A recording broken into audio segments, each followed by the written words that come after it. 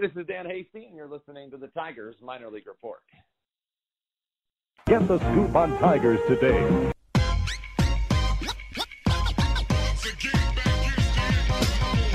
Brown. Castillo. You're listening to Tigers SRD on SportsRadioDetroit.com. Minor League Report Network. I'm Roger Still on Chris Brown. And tonight we have a guest who I think has been, long overdue to come on the podcast. Admittedly, I've been talking about this for a while, but just in terms of even just scheduling, and then I've just kind of admittedly a bout of laziness, and also I'm not really sure. And also we're kind of waiting to see what was going on with you, Robert James, from one of our writers and a friend of the show for a while, and yeah, we were waiting to see what was going on with you passing the bar and everything, but I wanted to make sure we had some free time, and with the season coming to a close now, it seems like the best time. Welcome in, Robert. How you doing? Good. Thanks for having me. All right, awesome. Yeah, we got plenty to talk about. A lot of baseball going on tonight, as the Tigers are on national television for some strange reason. Chris and I were talking right before that. Why were they on the Fox 2? And it was national with the way the Indians have dominated. It's now 5-0 in the bottom of the fifth. As we come off a game where you see Spencer Turnbull pitch one hell of a game, and for not, as the Tigers tie a franchise record for most consecutive losses to one team. Yesterday, it looks like they're going to break that. And Chris, there was Spencer Turnbull. There was I forgot the tweeter. There was an article about his fastball being one of the best four-seamer fastballs out there, and just to see just a squander. I mean, he has struggled a little bit in the second half, but that was arguably his best start in a while. Yeah, and he had one. I don't remember when it was, but he had like 8 strikeouts through like 3 or 4 innings, and then it kind of fell apart on him. But yeah, it's with Turnbull, we've seen the flashes. I think I mentioned, I don't know if it was a show or two ago, or maybe it was in our chat, that he had surpassed Boyd in terms of FIP as the best pitcher on the team, which is kind of was surprising. But that's because of the home runs. I mean, yeah. Well, I mean, hey, it all counts. True. And it's just and he hasn't pitched nearly as many innings as Boyd, and Boyd's striking out more guys, so Boyd has the higher WAR. But it's just the overall quality based on balls in play. It's Turnbull, and it kind of sucks. I mean, nobody really cares about wins and losses anymore, but he's 3-15, which is a bummer. Yeah, that's a tough rookie year. I care. Yeah, for a long time, I just wanted somebody to come up with some sort of weird translation for WAR to old school wins, just because I felt like there were nice, milestones, 20 wins, 300 wins. It felt right. And now, I guess you just have to adjust. Like, hey, a 6-WAR season, all right, that's like a 20-win season. But yeah, no, it was nice to see him go out and pitch well. But yeah, I still don't entirely know what his future holds. I think they're going to keep him starting, at least for the next year or so. But yeah, they have to. I mean, look, let's be real. I know that all the fans have this idea that next year the Tigers are going to have 10 possible starting pitchers, and we're going to be loaded, and Mize and Manning are going to make the team and win 20 games. And none of that's happening, right? No. Mize and Manning probably, I mean, they'll certainly be up at some point in the year, I'm sure, but I don't know if either's probably going to even break camp. They're obviously going to have to sign some bodies. They need Turnbull to start. It's one of these things, if you go down the prospect list, you can name all the guys you want. And this isn't necessarily because the Tigers have done something wrong, but just injuries happen. We can see it across the league. You need 8 or 9 viable starting pitching candidates. And when you're in a spot where the Tigers are, right, it's difficult because you want to sign guys, but you don't want to block the prospects. So you have to sign guys who are able to start, but also guys who don't have to start, right? Right. Mm-hmm. So it's just kind of a tough spot. So yeah, they need Turnbull to start next year for sure. And I think it's just rough because he's someone that always seems like balls are always squirting through the shift against him, right? There's always some fluke thing happening, or he doesn't get a call. And he's someone who, and this was part of his scouting reports that I would read, and you saw this a lot in one of the years he was in the AFL, he would really lose his cool, but you could see him getting tighter up there, kind of like how Norris does during the starts. And things would just kind of snowball on him a lot of the time. And, the Tigers' defense is not great. He's an extreme ground ball pitcher. And he's also kind of lost his slider a bit as the year has gone on. So, we see him hang a bunch of sliders. He did it last night when that used to be like a really lights-out pitch for him. So he can still snap off good ones. But yeah, it's been an up and down year. But I think for sure he'll start in the rotation next year. And it's his rookie year, but he's 27, or he either just turned 27 like 2 days ago, or it's happening 2 days from now. It's something like that. But he's not young like a traditional rookie, right? But hopefully he can still tighten up some of these command issues, because the stuff is there. All the ingredients are there. He's got to start his arsenal. So yeah, I was just checking just for fun. Right now, he's got the third best by Fangraphs WAR, the third best rookie pitching season for the Tigers since 2000. Yeah, and then behind Fulmer and Verlander. Wow. Yep. And then per Sports Radar, and this was something I saw last night, Spencer Turnbull was the first Tiger rookie with back-to-back starts of 8K or in one walk or less since Les Kane in 1970. But of course, Les Kane was four or five season flash in a pan guy who finished his career as a 2-WAR pitcher for the Tigers. But that it's even like somebody was trying to. My brother and I got in this conversation about comparing him like Mike Moroff, who was like this, and in the sense of like 2003. Number 4 on this list, by the way. So 2003, Mike Moroff was like a highlight of the crappy year that was 2003, and he's trying to put as well. It's the same thing. Turnbull was like Mike Moroff, and I was like, no, not at all. But in terms of how, if you were to talk about like a highlight among in a sea of crap, sure, that's a good way to put it. But yeah, completely different style of pitching. Yeah, just couldn't be any different. But right. Yeah. But speaking of the 2003, I just wanted to mention this. I was going over the stats actually. Nate Cornejo, I think it was 2003 when he actually finished with like a 2.3 F4 season, and he had something like a 2.1 strikeout per 9 and a 2.3 walk per 9. Something just absolutely where he absolutely like finished with like a back of the rotation quality WAR, which is actually good. Somehow only struck out 2 a game and somehow walked more than he struck out.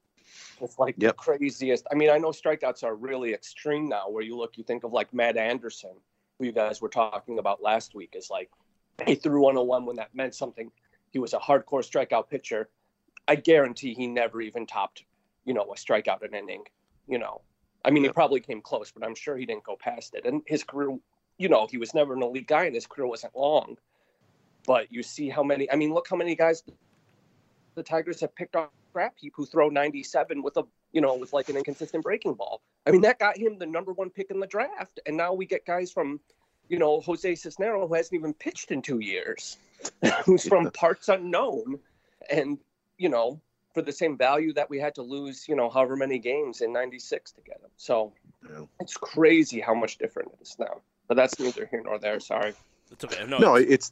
That's why there's a fun feature there on Fangraphs. When you're looking at the stats, you go all the way over to the right. It's easy to miss. It's called plus stats. And it basically, we talk about weighted runs created plus all the time because it compares stats to league average. And you can do that with all those league average. So you can see, he was striking out 3 guys per 9, but that really wasn't as bad as somebody now striking out 7 per 9 or something crazy like that. So it's helpful. But by the way, it's funny is I was looking. You guys were. Lynn Henning's been, and we'll bring Lynn Henning up here shortly because there's been some interesting tweets. But I have newspapers.com, which by the way is probably the greatest $10 a month or $20 a month I've spent in a long time, and I'm gonna pull up some random articles, but one of them that I did pull up just now this is from April 2004 when they were trying to figure out the rotation, and just like some of the language used here, this Chris Sheldon, the sweet swinging youngster who was a Rule 5 pick from Pittsburgh, and one of the names he comes up with that was in terms of like 4 or 5 starter with some promise, and that was Nate Cornejo after the 2003 season. But in terms of like Rondo White needs to wear a rabbit's foot around his neck, a copper bracelet on his wrist, a horseshoe in his hip pocket, and a garland of 4-leaf clovers around his ankles. He must stay healthy. So that's the kind of – so if you guys – for a case in point, for somebody growing up and all you're limited to was the local paper for prospect writing or getting your team, trying to sort through what was going on, there you go. So just and Lynn's really good at writing. He's a very good writer. I'm not disputing that, but sometimes it's like you see the spin on it a little bit as you get older. Well, look, here's the issue, and this is something on Twitter. You can see me on Twitter at confusion_rain REIGN. I actually comment a lot, and I'm a broken record about it because I really don't like to do it because he's had a wonderful career. He is a great writer. And he does have a great body of work. And he's a good guy. And obviously we know people who – I've never met him. I know people who are friendly with him. And I'm sure they don't like it when I criticize him. And I don't like it when I criticize him. This couldn't be further from, being a personal attack or anything like that.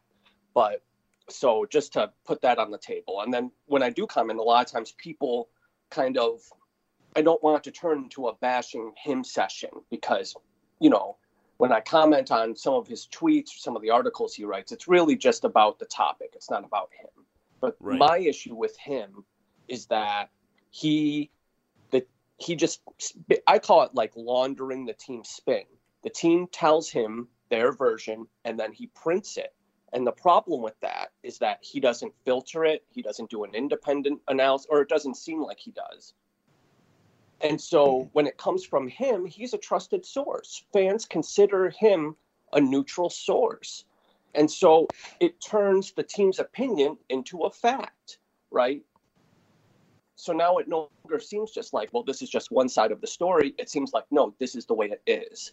And a lot of times, like the spin, like hyping up a player. That's why people joke about him saying Bruce Rondon would have won the World Series, because this is something the team is saying to him to hype it up, and he doesn't filter it at all for the fans. He just acts like he's done this broad analysis of it, and he's come to this conclusion on his own when he hasn't.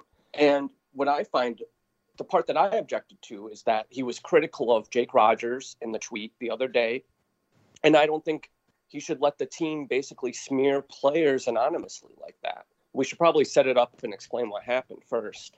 Right. Yeah. Well, that and Yeah, and there's let's set that up too, and I think because Chris and I think experienced it firsthand too. So go ahead.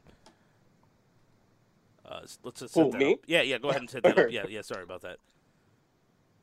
Yeah. So basically, like I'm saying, Lynn Henning is retired, but he's still doing pieces for the Detroit News, I believe, and he tweeted out a message the other day where, let me pull it up real quick, actually. But the gist of it was that Jake Rogers is struggling because he's stubborn. He's single-minded on his swing, and he won't fix it. So Jake Rogers, obviously, there's also all this context and backstory to it, because Jake Rogers came from Houston, where they like to match planes with the ball, which when you kind of do that, you hit it hard, it'll lead. It's part of this whole launch angle debate. The Tigers seem to like a more level swing. Lloyd McClendon very famously, did an interview with Sports Illustrated where he says you have to swing down on the ball. This was a few years ago when the launch angle craze started. So there's been a conflict between Jake Rogers and the team, and McCoskey has done some pieces about it. They don't want him to have a leg kick, and they don't want him to hit the ball in the air so much. So Lynn tweeted out that he struggled, that a source, a former player, a source close to the team, i.e.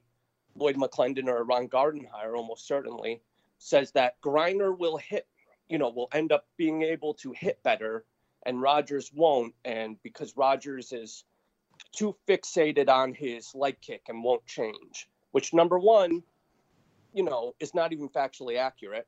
Jake Rogers has made a ton of substantial changes since coming over from Houston. I watch almost every minor league baseball game. We can put up the clips of him. He's made a ton of changes to his swing. So that's not even factually accurate. And secondly, by it's basically letting the team smear this guy, a player for the team, without going on the record and putting their name on it. And it just really rubs me the wrong way. It just really rubbed me the wrong way. Yeah, no, there are a couple different things about this. My guess was that it was Doug Minkiewicz who told him that. Oh, just because he was not a fan of Rodgers or Daz Cameron. Yeah, he hit him 8th and 9th the whole year. Yeah. And so I think that was largely due to these kids possibly, not taking what the coaching staff was telling them and applying it. And maybe just that's as an because... aside, I'm sorry, I know that I'm talking a lot, but as an aside, pretend you're Jake Rogers and you're right now a fringe Major League Baseball player, or Daz Cameron, even someone in the minors. I know Daz got a sizable bonus, but still, they certainly have not established themselves yet, and this is the time where they're growing. You get traded from the best organization in Major League Baseball to, let's generously say, one of the worst, right? Yeah. I don't think that's in dispute, and I don't think that's me being unfair. Houston is one of the best. The Detroit Tigers are not, particularly when it comes to developing hitters. So would you put your hands in the career of the Tigers hitting staff, or would you hang tight onto what you learned in Houston? I mean, if it were you and if it were your career and millions of dollars of your money was at stake, who would you trust more? The staff of the Houston Astros or the staff of the Detroit Tigers? To me, I can certainly, not that every coach for the Tigers is bad or even what they've been. Who knows? Maybe they were giving them good advice, but I can certainly understand why players would be, let's say, wary of changing from what they're comfortable with, right? Mm-hmm. Yeah, and that, we were having a little bit of a conversation today with the player's dad, kind of about the approach to development and things like that. And one thing that I always worry about is players who might not go out and seek instruction elsewhere because they feel like they need to listen to their team at all costs or something like that. And if you're not getting what you need from your team, it's your career. And I understand that there's got to be a lot of pressure to listen to what your coaches do. I mean, if you don't, they might bench you, they might do, bad reports, but it's your career. You got to do what's best for you. And I just, and we've seen, what did Matthew Boyd do in the offseason? He went out and worked up with Driveline, right? Correct. Yeah. And we see other teams, players like all the time, the Karinchak guy from the Cleveland, who was a 9th round pick. I first randomly noticed him when I was looking at AAA velocity and saw that he was hitting 99 regularly. I'm like, well, wait a minute, who's this dude? And then I saw he had like 70 strikeouts in 30 innings. And yeah, sure enough, he's a guy who was a late round pick, went to Driveline, got his spin axis all under control. And yeah, so there are things you can do outside of working with your team, but it's certainly unfortunate that you might have to do that with the Tigers to Everything succeed. about it is unfortunate. Didn't Jacoby Jones do the same thing? And then they're trying to give credit to Lloyd McClellan, and it was like, no. Well, who did he work with? Who was he working Scott with? Bream. It was someone who works for the team. Okay. It was a Okay. scout. All right. Okay.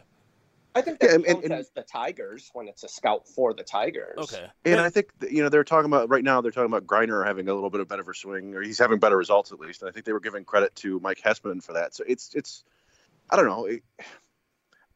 I think a lot of it is finding the right message and finding somebody who can get it to work for you, tailoring it for each player.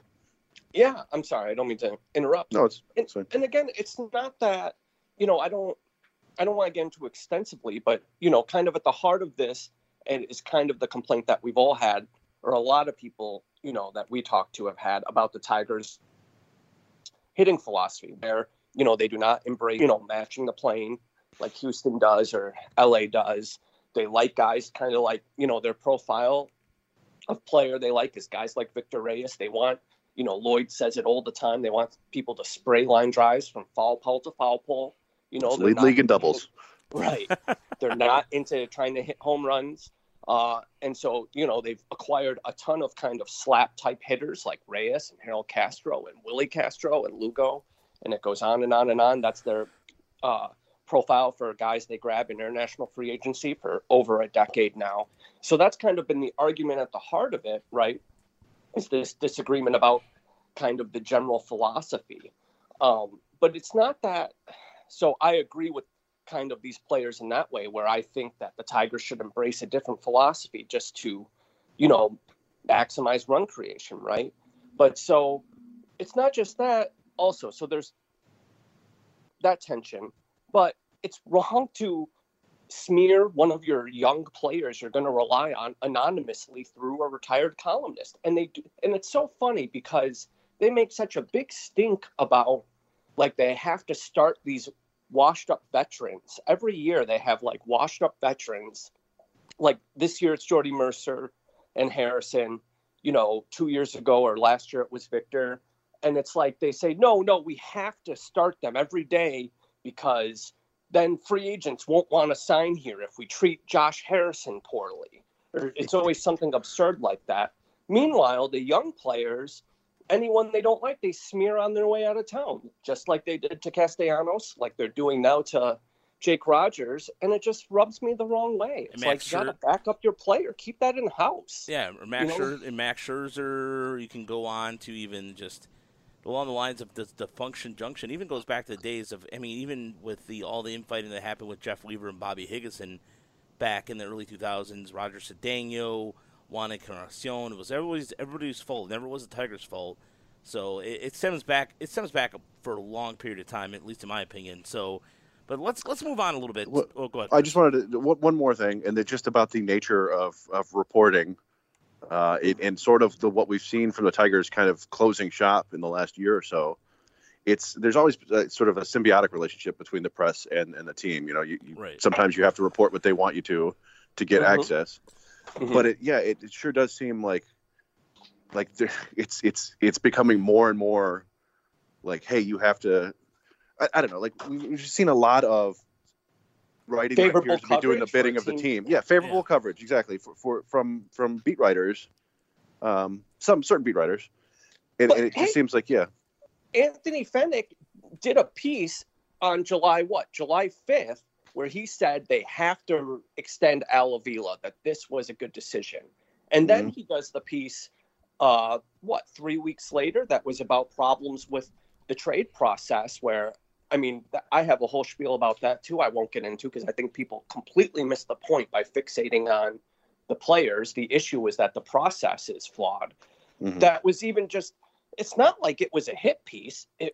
It wasn't unfair. It was just saying, hey, these might be some issues. And people acted like it was, the New York Post covering Reggie Jackson and Billy Martin. That's how skewed it is, to where just someone just even raising a reasonable question like, hey, you guys have lost over 300 games in 3 years and there's no end in sight. Is there, could there possibly something wrong? And they're seen as just the enemy of the people. It's just out of control. It's totally symbiotic. Chris McCoskey is tweeting about, he's the beat writer for the News now. He's tweeting about how Harold Castro should get Rookie of the Year consideration. Yordan Alvarez in 20 less games has 26 home runs this year and is going to finish with a four wins above replacement. Even guys like, Kevin Biggio. You can list it on and on and on. Abraham Toro, who the Tigers passed on to take Mark Ecker, has only played 22 games or something, and he has a higher WAR than Harold Castro, who's played about 90. And McCoskey is tweeting about rookie. It's just so diluted, And that's here's the thing too. I think before we move on, I really think the Tigers fans are conditioned to the likes of Tom Gage, Lynn Henning, and Joe Falls, and some of the older writers, and again, nothing against that at all. I just think it's conditioning. I think because everybody talks about how the media is not Boston or New York, or everybody's like the New York Post. It's not like it's hypercritical, but the Tigers have had, favorably speaking, in the last 25 years, and just doing the research in the Randy Smith article, it just dawned on me that it's always dawned on me that I'm aware that you have to kind of take a step back and go, it's not rose or orange covered, rosy covered glasses, or whatever term you want to use for it. It is sometimes you have to go and see how things are covered objectively. And I get that they have to have that. Yeah, you're right, Chris. They have to have some sort of relationship. They have to have a relationship with the team. They can't just always be bashing. And I'm not saying that at all, but also every once in a while raise a question. Like, for example, why? Like, if somebody brought up why Anthony Castro hasn't been called up, or certain prospects that, even like Will Vest going in the Arizona Fall League, which is like, why is he going to the Fall League? That makes no sense. There's certain things that you can easily should be questioned instead of just taking whatever David Littlefield said as Bible, and that's where I have a problem. So, or making it clear that this is, instead of saying a source, like Lynn Henning made it sound like it was a neutral scout telling him this and not a member of the organization giving the team spin. That's the problem, and that's what he does for all of this stuff. He makes it sound like it's neutral, and then he's also supposed to be neutral. Fine. If you're going to print their spin, at least make it clear this is their spin. This is not my opinion. This is not a neutral analysis. This is the team's version. Chris McCoskey is kind of famous for going on Twitter, tweeting out some sort of diluted, version of reality that is the team's version. And then when people point out, well, that doesn't make any sense, he then snaps at people and says, well, that's just what the team says. Well, you didn't make that clear when you tweeted it. Obviously, there's only so many characters you can use, but that's a big problem as well, is that they don't separate, their voice as a neutral arbiter of truths from, oh yeah, this is what the team whispered into my ear. And yeah, you're right. No one expects them to be hostile toward the team. It's a long season. It's been a miserable year. Yeah. Of course, they need to write positive things. And they're beat writers. They're not doing analysis. They're doing gamers every day, right? The analysis is only once a week or so. No one expects them to nuke their relationship with the team and be throwing bombs. But when they've lost 300 games in 3 years, and they're going to lose 400 in 4 years, and a million other things I could go into, you got to at least pose some of the questions occasionally. That's not too much to ask. No, it's not. Yeah. And you're just doing a disservice if you're not. So let's move on, though. There's plenty else to get to. There's a couple of including let's go into our inside the number a little bit, and there's a couple numbers this week that stand out my end, but I have a pretty good one that I found really interesting. That out of all things, I had a conversation I had with my brother earlier. But Chris, what is your inside number this week? Well, it's terribly timely, and I swear I came up with this on Monday before any of the Lynn Henning stuff came out. I was just on Baseball Savant looking at random stats, and so my number is 81.3 and 456, and that is the average exit velocity off the bat for Jake Rogers. And where he ranks is 456 among 462 hitters with at least 50 batted ball events. So, yeah, almost at the bottom. If you drop it to 10 batted ball events, he gets jumped by a number of pitchers, including Jacob deGrom, Noah Syndergaard, Yu Darvish, who I don't think is known for his batting skills, Steven Strasburg, Madison Bumgarner, Walker Buehler.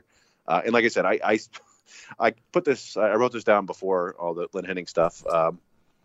But yeah, it's only 55 batted balls, so I don't think you can make too much noise about it. But it's kind of wild. His BABIP is super low, but according to StatCast, his batting average is actually high. His 121 batting average should be 114 according to their expected batting average. So it's right now his average launch angle is 19 degrees, which is right in line with a bunch of sluggers. Tons of guys are. So whatever he's doing, it's the perfect mixture of weak exit velocity and bad launch angle. And so he's got an 18% infield flyout rate. So yeah, just something isn't working there right now. And I don't know if he needs to lower the plane of his swing a little bit or what, but no, I think he's adjusting to the league. Look, It's no secret. I feel it's so funny because I feel like I was the low man on Rogers throughout the season. He was putting up all those numbers. I was so skeptical of him. Me and Keenan have been skeptical of him. And then he came out like a house of fire at AA. And every day people were being like, you got to give Jake Rogers credit. We're on my case about it. But I was so skeptical because, he has major contact issues. He's got the massive leg kick. He's, which messes up his timing occasionally. But now I feel like I'm defending him all the time because this is a natural thing. So he has the contact issues, but he's someone who relies heavily on timing. He's a mistake hitter. So the difference in quality between AAA and MLB is going to take time for someone like that, right? Because major league pitchers don't make as many mistakes, right? He just has to kind of adjust to that. Plus, also, if you watch his at-bats, he's working the count a ton. A lot of it is just he'll get called out on. He's had a bunch of at-bats where he gets called out on a pitch out of the strike zone, right? Because he has a good eye. He's a rookie. They're the Tigers. They're not going to get a lot of calls. So that's happened a lot. So it's not like he's going up there and just waving at everything and swinging through fastballs. He's missed a bunch of pitches where, you know, he just gets under it and pops it up. Whereas in the minors, he would have hit that for a home run. So I think he's looked fine. I think he's looked a lot better than the numbers show. And I'm frankly not worried about it. I think he had to go through this just to adjust to the MLB pitching. I see people say, well, he needed more time in AAA. He's not a souffle, guys. It's not like they stay in AAA and then, you know, if they stay down there for 90 games at 450 degrees, they come up ready to go. Like, it's an adjustment. He needs to see MLB pitching. They're losing 115 games this year. This is the time. Let him hit 100 now. Now, hey, maybe he never makes it. Fine, but I'm not worried at all, personally. I'm not either. And there's just like it's the same school of people who thought when the Suarez trade went down for Simone was, well, he didn't do good here. Well, no shit, Sherlock. You didn't give him enough time to develop. We have Iglesias. We don't need him. Yeah, exactly. And you don't need time to develop. We got to win a championship now. Well, you know, he surpassed the Big Cat for most home runs in the season by a Venezuelan. So there we go. Well, and mostly it is like I want to hit home with it. It's just a small sample, really. I mean, I think like the small sample right now, all three, not all three, like Fangraphs, StatCast, and Baseball Prospectus all have Rogers as a negative framer too, which was, you know, we supposed to be one of his best skills. So I think it's just it's too early to say anything really. Yeah. But I just noticed it because I was looking and there was his name at the very bottom but like right next to him is Victor Robles, who's doing just fine for himself as a, you know, a very essentially a 5-tool center fielder. He just doesn't hit the ball very hard. So whatever. Right. I mean, without any other context, it would worry me. But with all the context of the type of player he is and just his approach at the plate, no, it doesn't worry me. And I'm still skeptical. I still think it might never happen for him. But we have to see it. He's 24 years old. Leaving him in AAA for 5 more years isn't an option. We got to start actually trying out some of these guys. And then, hey, maybe by the middle of next year, we know we actually still need a catcher. You know, people have to cross it out of their 2021 pennant-winning Tigers team lineup that they filled out with Parker Meadows and Riley Green and Victor Reyes or whatever they do. So Cody Clemens. Oh, God, Cody Clemens, right, exactly. Ethan DeCaster as the closer. There you go, closer. Yep. All right, so my inside number is with the Sonny Gray, who just made his 32nd consecutive start, allowing 6 hits or fewer, a new major league record that he is sharing the record with Nolan Ryan. And for all out there, Sonny Gray is putting up a season. He's got a season of 4.3 WAR, so 32 and 4.3, and his K per 9 is like almost his second highest. Is actually his highest career high of 10.51. So Sonny Gray, I don't know, something about that being along the Kentucky border. I guess I'm not sure what's going on, but with the that's crazy. Yeah. That's fun. I've never even considered that. Like, just hasn't given up more than 6 hits at any start this year. Yeah, that is crazy. Actually, yeah, that's really good. He must have made some sort of change. I haven't actually seen him play this year, but you know, normally I don't think. I mean, that seems like more than luck, right? It's baseball. There's volatility, but normally, you know, guys are always making adjustments. Usually, there's some sort of substantive change that comes along with it, and even it can be something like I don't use my slider as much, right? You know, messing with your sequencing, messing with how much you use certain pitches. So, yeah, well, I remember we talked to Stacy Gatsoulias, who follows the Yankees, and we, you know, as Tigers fans, we just tend to look at everything as greener everywhere else.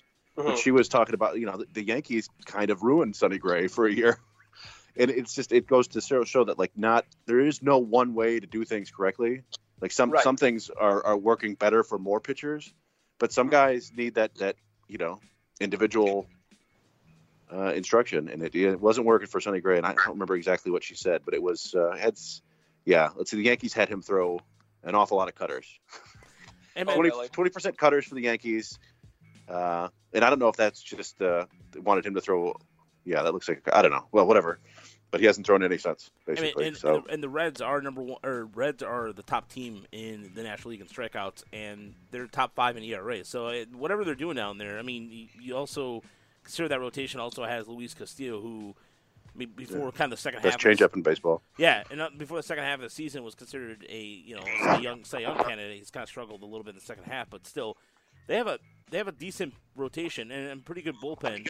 Yeah, it's the bullpen. All those guys, all those pitching prospects that they had been cultivating, none of them panned out as starters, but they're all starting to come around. Robert Stevenson, who I think was drafted in like 2011 or something, and really had top of the rotation stuff, but was someone who was just so wild and had conflict with the manager at AAA.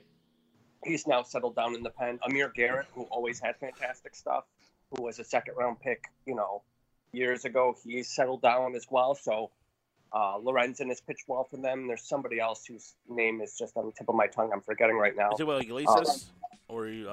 No, yeah, there's Iglesias. There's even one more. But okay. Oh, it was Michael Lorenz. You said Lorenz, right? No, he said Lorenzen. Yeah.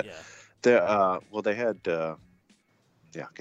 Now I've forgotten it too. Really could not matter less. There was a dude who was also, there was another prospect of the exact same name for the Diamondbacks, and I've now forgotten his name, but. Are you talking about Wendy Peralta? I mean, was he with the Diamondbacks in Arizona, or Diamondbacks and the Cincinnati? I can't remember.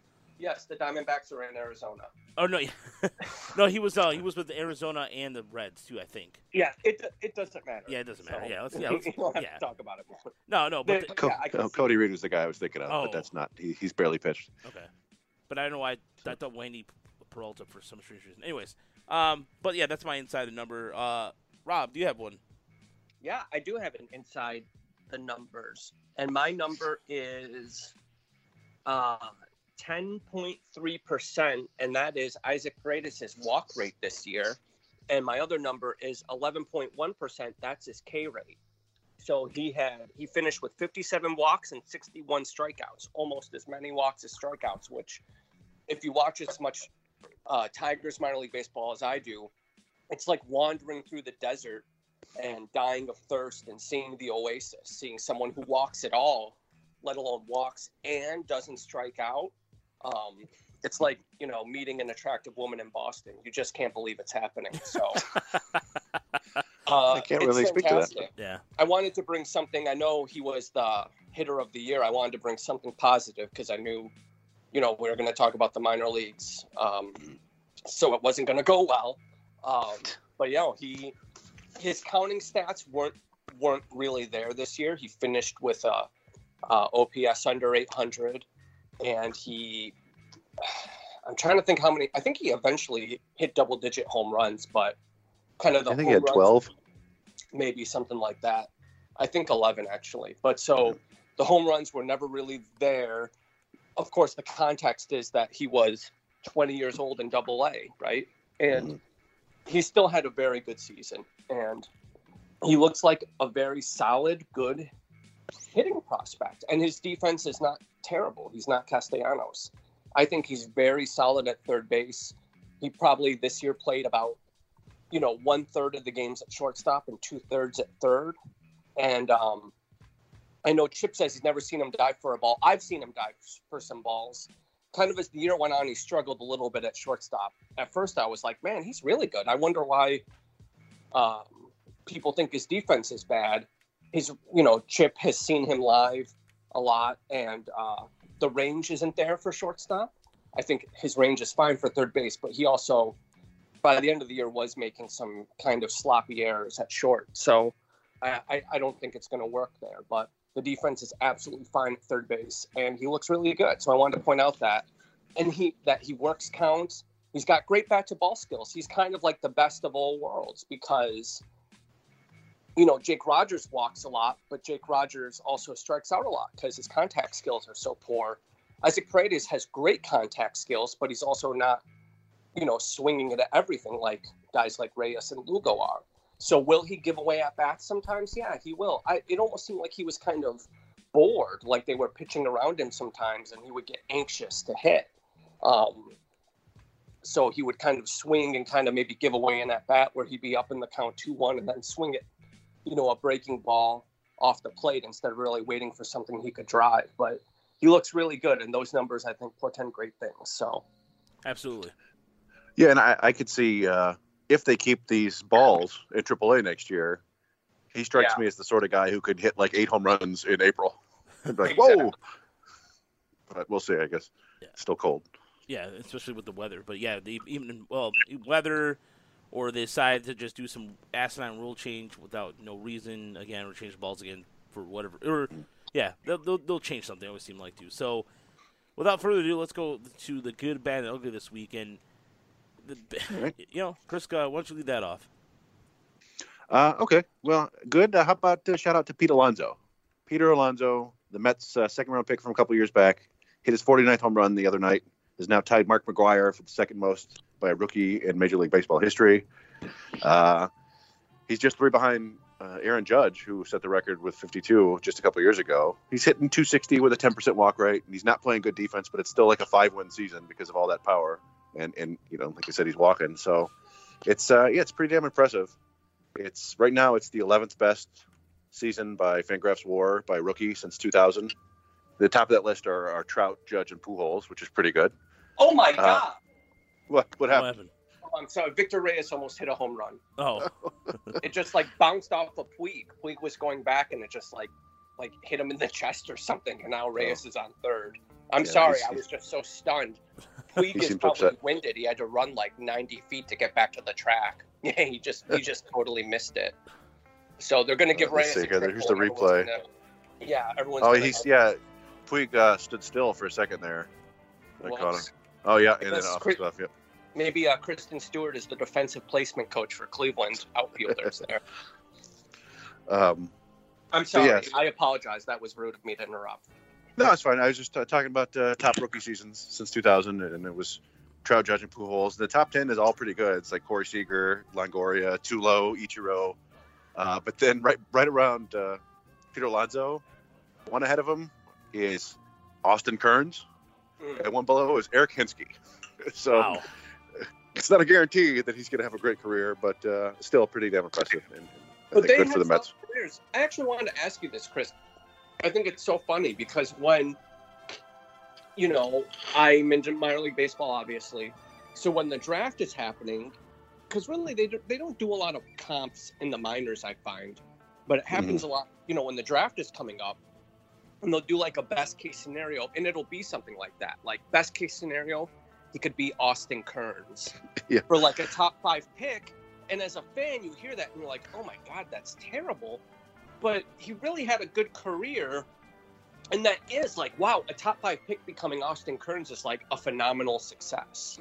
It's just funny how in your head, you want it to be Barry Bonds, right? You think, oh my goodness, we have a top 5 pick. We're going to get Barry Bonds or Roger Clemens or whoever, Willie Mays. And in reality, a super successful, pick is Neil Walker or someone, somebody along those lines. As Drupal Cabrera would be if he had been a number 3 overall pick, that would be a super successful, insane outcome to root for. And it's just so underwhelming. I always think that's funny. Just the perception of it is so off. Yeah. And I always found, there are times, I remember one year that, it was every player who was drafted was compared to a Hall of Famer. It was Dansby Swanson reminds me of Alan Trammell. I'm oh, okay. All right. And, you understand it, but and then there's other times, I'm trying to remember, Jim Callis was often comparing somebody to Mark Kotsay. And it's super unsexy, but that's the thing. People don't. That's an amazing comp because Mark Kotsay could do everything, right? Yeah. He was a pitcher in college too, yeah. Well, that's Kalanick's. that's Kalanick's comp. Yeah, that's who comps. Yeah. Imagine if Mark Kotsay hit 20 home runs. He would have been and part of this is since we didn't grow up when they had wins above replacement as a stat, maybe you're like me, whereas I look at someone like Teoscar Hernandez, who's hitting like 210 with 25 home runs, and I think, wow, that's super valuable, right? Yeah. The idea that you could be Shin-Soo Choo and hit 10 home runs and have 15 stolen bases and walk 90 times and be a 6'4" player, that still blows my mind, right? You know, yeah, well, we grew up in the era of Joe Carter, you know, like exactly. Like Joe Carter probably never had a 3-WAR year. Meanwhile, JD Drew, someone who seemed like a massive underachiever, probably had like crazy 5-6 WAR seasons just because he'd have 15 to 20 steals, 20 to 25 home runs, and he'd play great defense and draw walks. You are correct. You are correct on that. By the way, his career WAR is 44.9 for Drew. Yeah, for JD Drew. And I think Joe Carter had at least one good year, but like his big years where he was getting MVP votes, he was like a 2-WAR player with 30 home runs and 110 RBI. Yeah. You know, another player that comes to mind too is like Devon White. Remember Devon White having some hype to him, and he was kind of like. I mean, I would love Devon White now. I think he's a guy like not a great average, doesn't walk a ton, but elite center fielder with power and speed. Well, yeah, Jonah Carey before he, was arrested for domestic violence. He was the one who got Tim Raines into the Hall of Fame, basically, just by talking about what a war monster. Well, not a war monster in terms of like, he's not a warmonger like some foreign dictator, but a war monster as in he averages a lot of WAR each year, I guess, when he was playing for the Expos and the White Sox.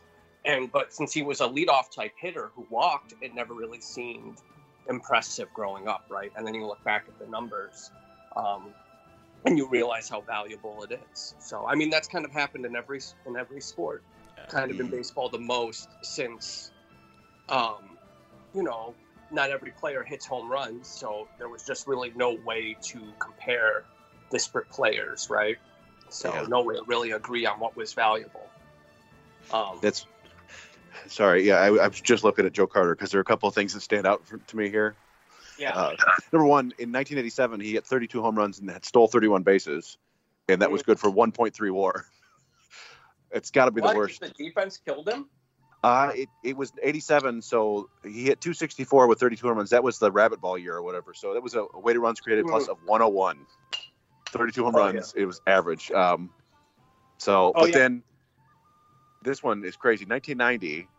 Hit 232, not great. 24 home runs, 115 RBIs, 22 steals, -2 WAR. Yeah.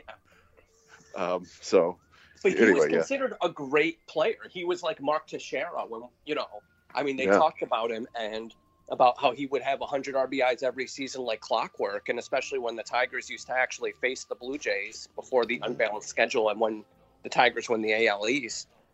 That was our rival. That's who we played. We played the Blue Jays a ton, right? So he just haunted us. It's been a very difficult transition for me to understand what's actually important in baseball. And again, that's why we've been talking about Reyes and Castro and these guys, and they get hits, but they're not, since it's only singles and none of them really steal bases. Although Reyes does run well, they don't create runs, right? Yeah. So. And that's what it's all about. That's why you don't score runs if you don't get on base. I tweeted out the other night, Shep, I kept wondering, I'm in Boston, so I watch on MLB.com on my laptop, but I watch the other team's TV announcers just because I didn't like Rod Allen, and I'm not a big fan of Shep, and I like to learn about the other teams. So on Twitter, people keep asking me about Reyes and Harold Castro, and I kept wondering because I would watch them, and I am just very unimpressed. And I got that they were hitting 300 and that McCoskey kept tweeting about them, but I just kept wondering. And then I was visiting my parents and I watched 2 games on Fox Sports Net. And after I got in on Thursday and by Sunday, I thought they were Boggs and Tony Gwynn. I mean, just the full court press that they do on how great they are. And it's hilarious because last night, it was last night or 2 nights ago, Lugo hit a home run. And Shep was saying how, it was a solo home run, and 2/3 of the Tigers' home runs this year have been solo home runs. And then him and Morris started saying, well, they gotta get guys on the bases. And then literally 2 hitters later, they started raving about Reyes and Castro. And it's like, well, if you want guys on the bases, you might want guys who draw walks. That's just an idea. I mean, Reyes has like a 5% walk rate. Castro is like 2%, right? Yeah, he's way down there. But they're not self-aware yet, so yeah, I guess they haven't passed the Turing test, Shep and Jack Morris, so they're not self-aware and they don't realize what they're talking about. That's funny. Yeah, I guess I can do my bad now. Yeah. My bad. I mentioned that Alonso wasn't awful on defense. He wasn't good either, and the Mets defense has been terrible. Bad as a team. Possibly bad enough to cost them a shot at the playoffs. They are currently negative 80 in defensive runs saved as a team, which, I don't know, you want to directly correlate that to 8 wins or whatever, but it's certainly cost them some wins. It's the 3rd worst in baseball, ahead of only the Mariners and Orioles, and the Tigers are the 4th worst at negative 64. So the Mets are 16 runs worst defensive runs saved. Well, they have. Rosario was supposed to be good, and he hasn't been good. And then McNeil isn't good. And then Cano isn't good, and Alonso isn't good. But actually, the Mets are an interesting thing that I just wanted to touch on real quick. So we talked about, the Tigers rebuild and how it's going and how they're in desperate need of hitters. And, I think people had this idea like, well, there's Rogers and Daz and Willie Castro, and we have Riley Green and Meadows. So if we draft Torkelson, then we're pretty much there. That's the lineup, and we'll be good then. And then all the pitchers will win 20 games, and we'll be contending by 2021. That's kind of the idea, is that if they can find someone who plays each position in the minor leagues, that's all we need. The Tigers, in actuality, haven't actually produced anyone who projects as a starter, as an everyday player. Think of the Mets. The Mets fired their GM last year, and the previous regime found Rosario, a young starting shortstop who, at least looks like he could be a 2 or 3 WAR player. Alonso, a legitimate all-star. Conforto and Nimmo, who are both all-star type outfielders. McNeil, an above-average infielder. Plus all the pitchers, Syndergaard, Wheeler, DeGrom, Matt Harvey before his injury. And still, they were so incompetent that they got fired. I mean, imagine if the Tigers had half that many good young players, right? I mean, that's kind of how far we have to go to get to incompetent and fired. We have to find 5 good young hitters, and a full rotation. I mean, it's really daunting to think about how much good young talent other teams find. God, I hate to be so negative all the time, but really, you just look at the teams that are considered bad, and it's like, well, they found a ton of stuff. Imagine Al Avila is still freaking dick riding that he was in the front office when they drafted Adrian Gonzalez. Like, he's bragging, not even that he was GM. He's dick riding the fact that he just worked in the building when it happened. And meanwhile, like, I know what Mets, they named the episode this week. Right, sorry. It's okay. Just the laughing stock of the league just is pumping out all-star outfielders. Like... Yeah. No, and that's, I think right now, Reyes, I believe, is the top player by WAR still playing. I think Goodrum is still ahead of him. And that's solely on the strength of BABIP and his defense, which is grading out pretty well right now, which is, hey, that's fine. I'll take it. But yeah, you look, you mentioned Toro earlier, Abraham Toro of the Astros. And I think of Matt Beatty of the Dodgers, these are just the 25th man on the roster, or even less than that. And they're still, positive WAR players. They're not average major leaguers, but these are the guys that they would be the best finds for the Tigers. And they're just they're just guys that the Dodgers found behind a Christmas tree. Oh, hey, all right, sucks. How about the Cubs? David Bodie. I mean, the Cubs traded Jamar to us, and people talk about what a steal it was. But really, Justin Wilson is a left-handed closer who throws 94-95. And yeah, he fell off, and yeah, he's inconsistent. But he also had another year and a half under contract for super cheap. That's a super valuable asset. Obviously, Jamer was a great prospect, and Paredes is a great prospect. But it wasn't like we just traded, Alfredo Simon for something, right? You know what I mean? It wasn't. He was still a good asset. The Cubs traded over Jamer because he plays third and possibly first base, and they had Chris Bryant and Rizzo, right? They plugged in David Bodie, and he immediately had a 2-WAR season last year. just kind of taking Jamer's spot. And now they have Caratini playing catcher and first base, who's also kind of taking his spot, and he has an 800 OPS. Just like guys off the scrap heap for other teams are, just far and away better than anyone we found in years. It's really alarming, right? Yeah, that's what you were saying earlier. They kind of just seem to produce players from thin air, and that's where we like. It just feels, to people who pay attention, I think it feels like the Tigers are just so far behind in terms of player development, and like, right. I have no idea how you catch up in that area. Maybe they're only a year away, maybe they're 5 years away, but it's they're not where they need to be, and they haven't they haven't been for years. Well, the Jamer really, I'm sorry, I don't want to kind of keep getting us off base, but the Jamer situation feels like the canary in the coal mine, where you get a guy in AAA. This is what people wanted for Matt Boyd. People wanted like a stud hitter in AAA who was ready to be called up at that moment. Like, well, teams don't trade that because that's the most valuable commodity in, baseball right now. Like, someone was throwing out that, like, someone I make fun of a lot because I'm a bad person, was throwing out that we were going to get, like, Carter Kieboom for Green and Farmer or something. Oh, yeah. I know you know. And it was just like, I mean, no, that's super valuable. So that was going to happen. But Jamer was similar to that. He was someone in AAA who was ready to be immediately called up, who graded out as maybe not a Kieboom level guy because he didn't play shortstop and he's not as good offensively, but someone who would be a 2 to 3 WAR player. And obviously he had that great 6 weeks to 2 months, but since then has completely fallen off. His OPS coming in tonight was 619.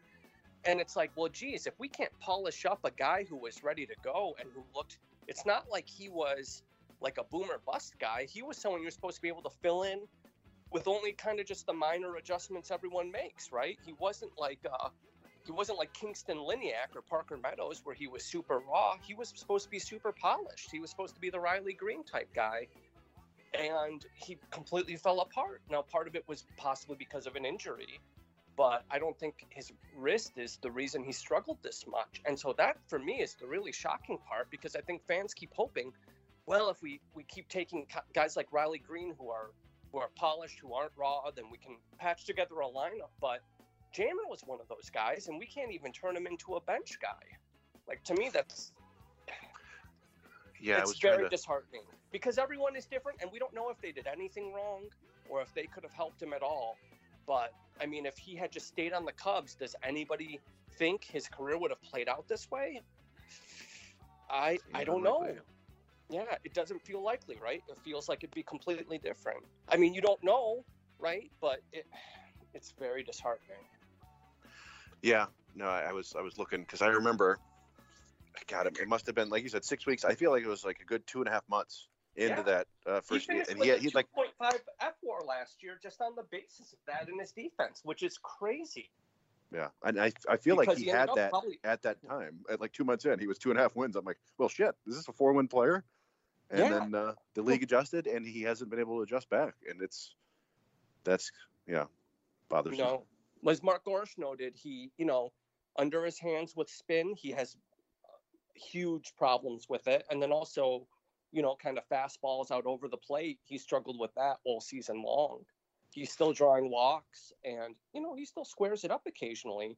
But I remember even just like 2 weeks, not 2 weeks, that feels way too early, maybe 30 games into the season, I remember in a chat with Gorsh and Keenan saying, are you guys worried? I said, when do we get worried?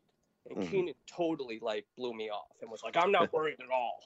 And I think Gorsh kind of gave me a date, and it just never got better, And he never even had a hot streak. He kind of got hurt. He came back up. He was good for 2 weeks, but he never even had a hot month, right?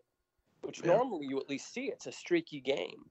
I know we all have the memory of Goldfish now, and if Brandon Dixon has 3 straight games, we're getting him molded for his bust, outside Comerica, right? Surely this streak won't end. He's homered in 3 straight games against the Royals.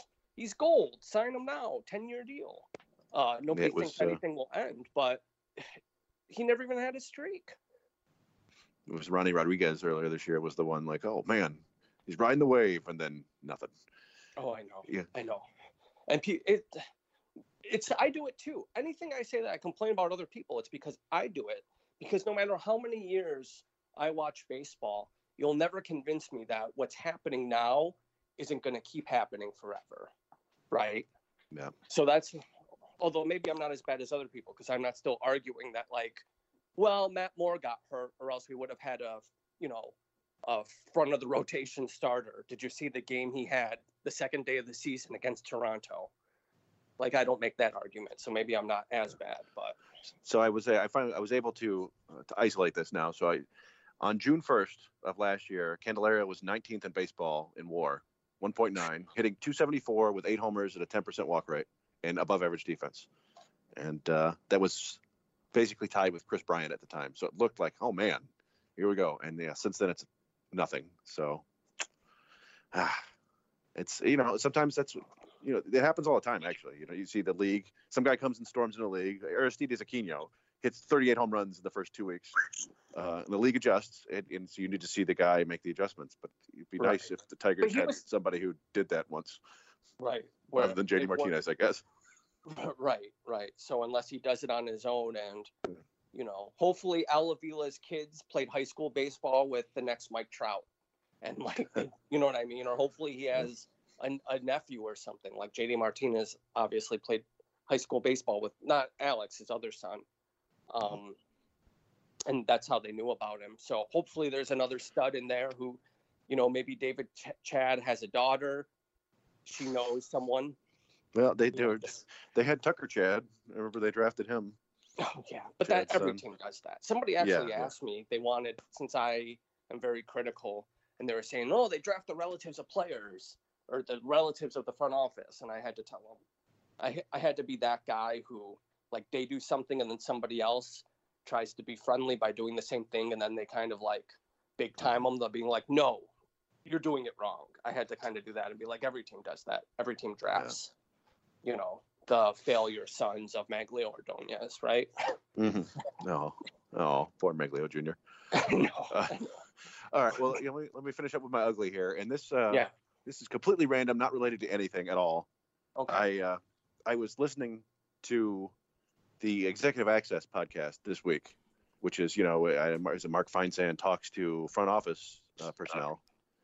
And it was a guy named Scott Sharp, who is the assistant GM for the Royals. And he was drafted by the Reds in like 1994. And so they were talking to him about his playing days and about, the impressive players he played against.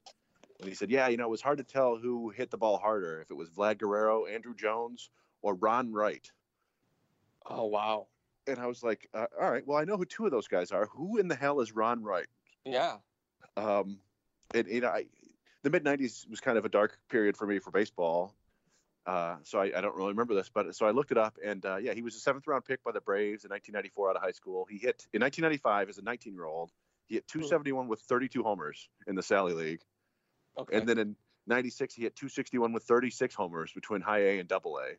Wow. He struck out a lot for back then, 151 times in 133 games, but also walked 77 times.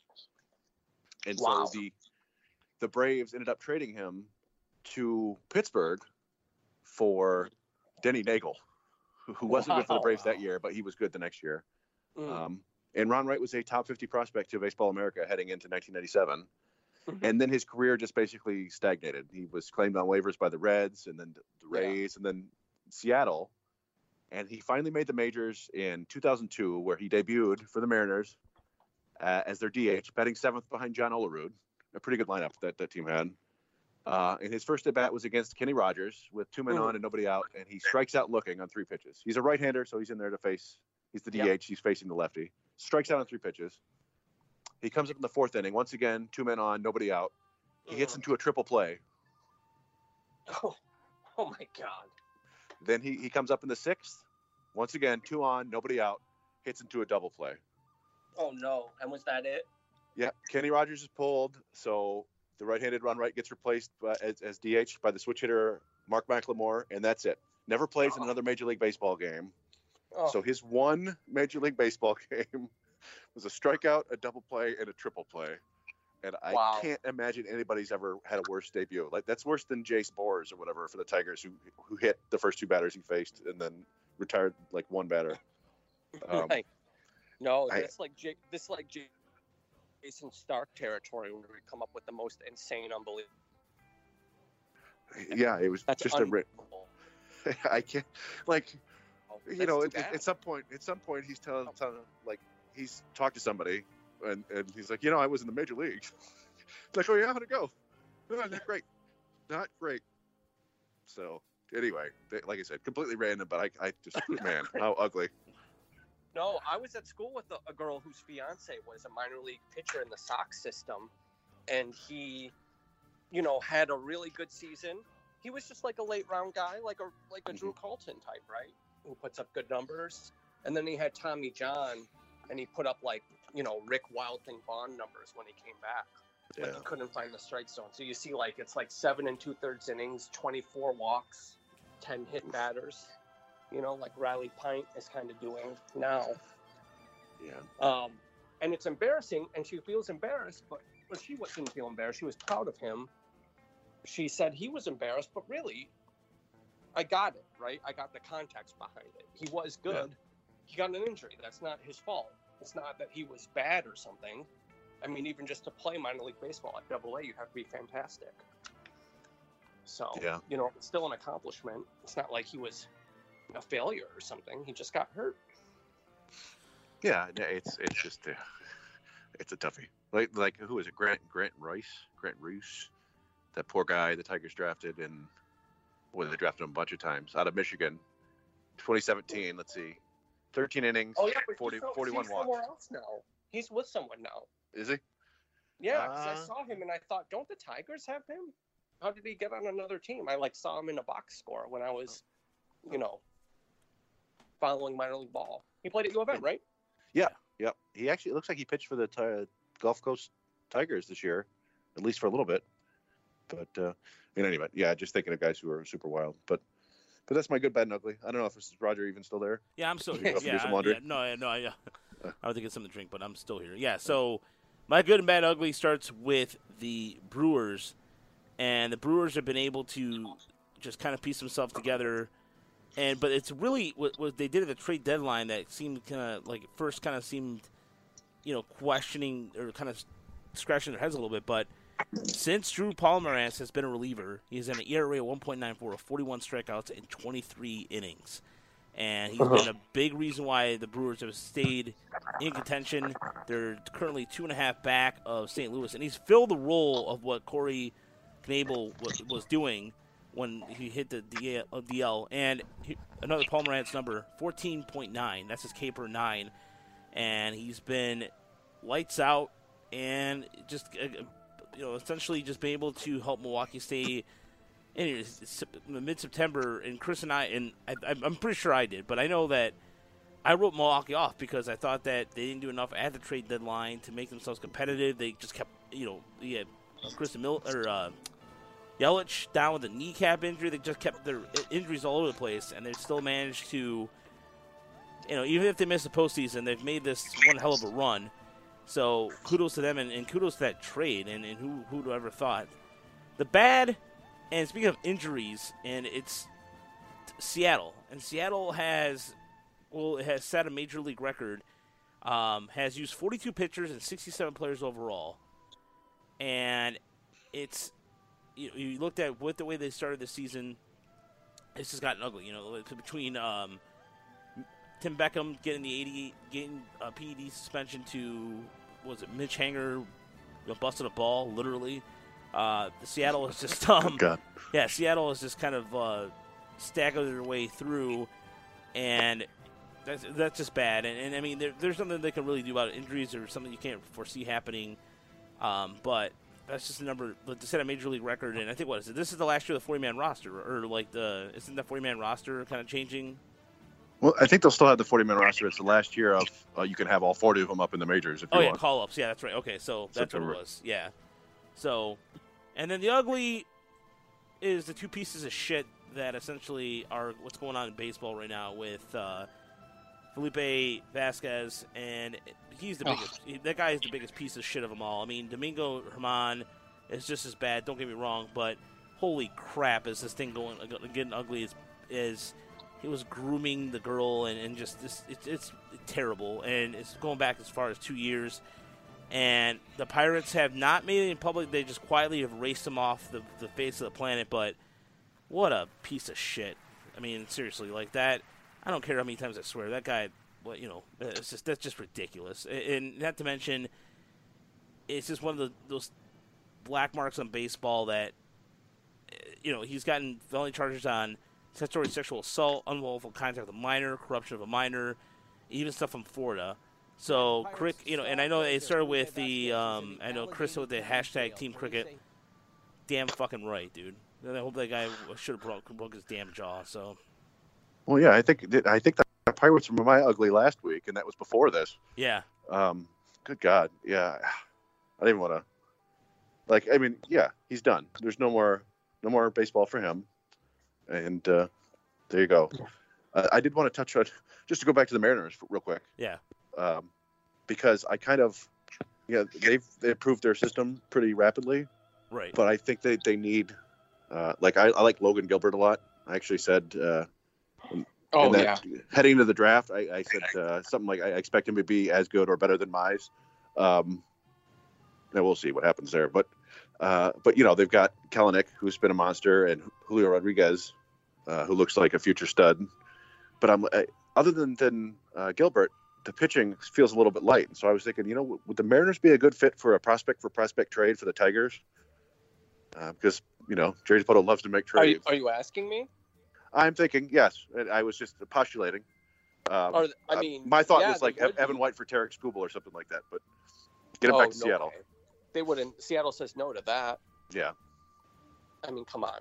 They've got Vogelbach is the thing, but I guess they just throw White in center field. Yeah, or just get rid of Vogelbach. I mean, Evan White's really good. I would see, I don't know, maybe Cal Riley To catch it? Yeah, so Skubal is, well, for one, hitters are going to be more valuable than pitchers, I think, especially with Skubal, who has already had TJ, right? Mm-hmm. Skubal's an interesting case because his numbers were like video game numbers. His fastball is fantastic. I think it's even better than Manning's fastball right now, at least. Even though he doesn't kind of have, maybe not as much velocity as Manning is going to have. But he doesn't, even though he has kind of an assortment of secondaries, none is really, none are really average yet. They'll kind of flash average different ones, but none are really consistent yet. And he can't command them as well as his fastball, to where I think he could be a closer. I think he's probably going to end up a closer, and I think he could be an excellent one. I saw Sean Doolittle earlier in the year, and that's what made me really think of Skubal as a closer, because Doolittle was just kind of firing fastballs, and then he had kind of but his fastball had a lot of deception, a lot of late movement. He was commanding it fairly well, and then he would have kind of an assortment of different breaking balls he would throw at guys to kind of keep them off balance. I don't think Skubal, and especially, he is coming back from TJ surgery, which is why he fell so far in the draft. There is that kind of asterisk by him, although it's much more common now. I think they might just roll. I mean, they'll probably start him until he can't, but I would not be surprised if he struggled as a starter and eventually became a relief pitcher, a closer, or kind of a multi-inning guy. And I think he would be very good as in the bullpen, because I'm not sure he's going to be able to really sequence enough to start. I don't think he has a really good secondary breaking ball. And for as good as his fastball is, major league hitters can hit good fastballs. I mean, that's something we've seen time and time again. The hitting this season is just out of control. Again, as Tiger fans, our perception is so skewed because we have a historically bad offense. I mean, I think that's kind of something we keep missing when we talk about the players and who should be around next year. This is a historically bad team. We don't want anyone around next year, right? Like, they're all like really bad. we're going to finish with 46 wins or something, 48 wins, 50 wins. We're having one of the worst offensive seasons in baseball. Like, we don't want to keep anyone. They're not going to they're not going to get more than 40. They're going to get more than 47. They're top at 47 tops. So, I mean, like right now, 7-0 end of the 8th against Cleveland. They play the White Sox this weekend. And the White Sox don't really technically have anything to play for. But for Christ's sake, I mean, the White Sox... They're markedly better than the Tigers. Exactly. And, really quick, too, before, we get to Rob's good, bad, and ugly, the one thing I wanted to mention is a good plus, if you will. And I wanted to mention the A's, but the only way I'm going to mention them real quick is that Marcus Semien, former White Sox, by the way, so this kind of works out, 7-point WAR entering into yesterday's game. And that's higher than Miguel Tejada's 2000 MVP season in 2002, and it's the best in A's franchise history. And remarkable.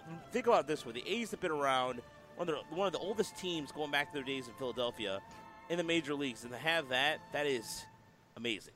So I just wanted to mention that in there. That's just something. And with the A's being in playoff contention, possibly getting the wild card already, that's just impressive. So.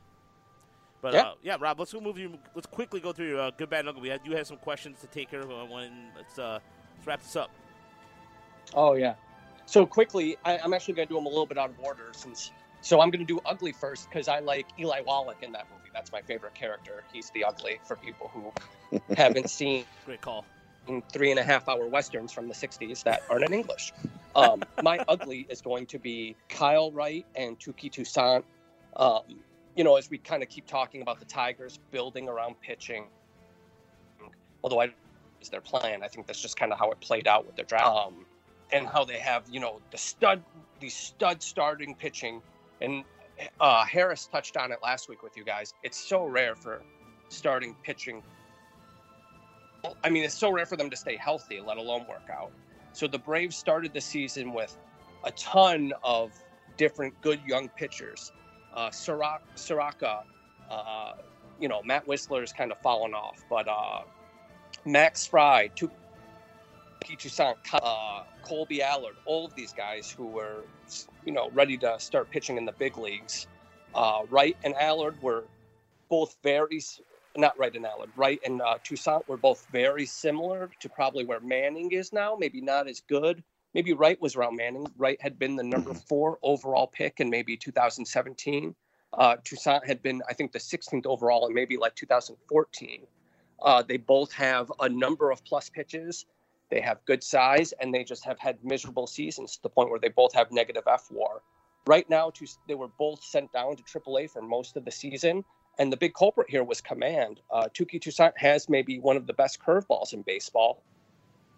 He never got it together. He finished with a walk rate of 5.62 per 9 innings, and he had a strikeout rate of almost 10 per 9. But he just couldn't command it at all. He finished with a 4.99 FIP and a negative WAR. He's not even playing right now. Starting, he was moved to the pen.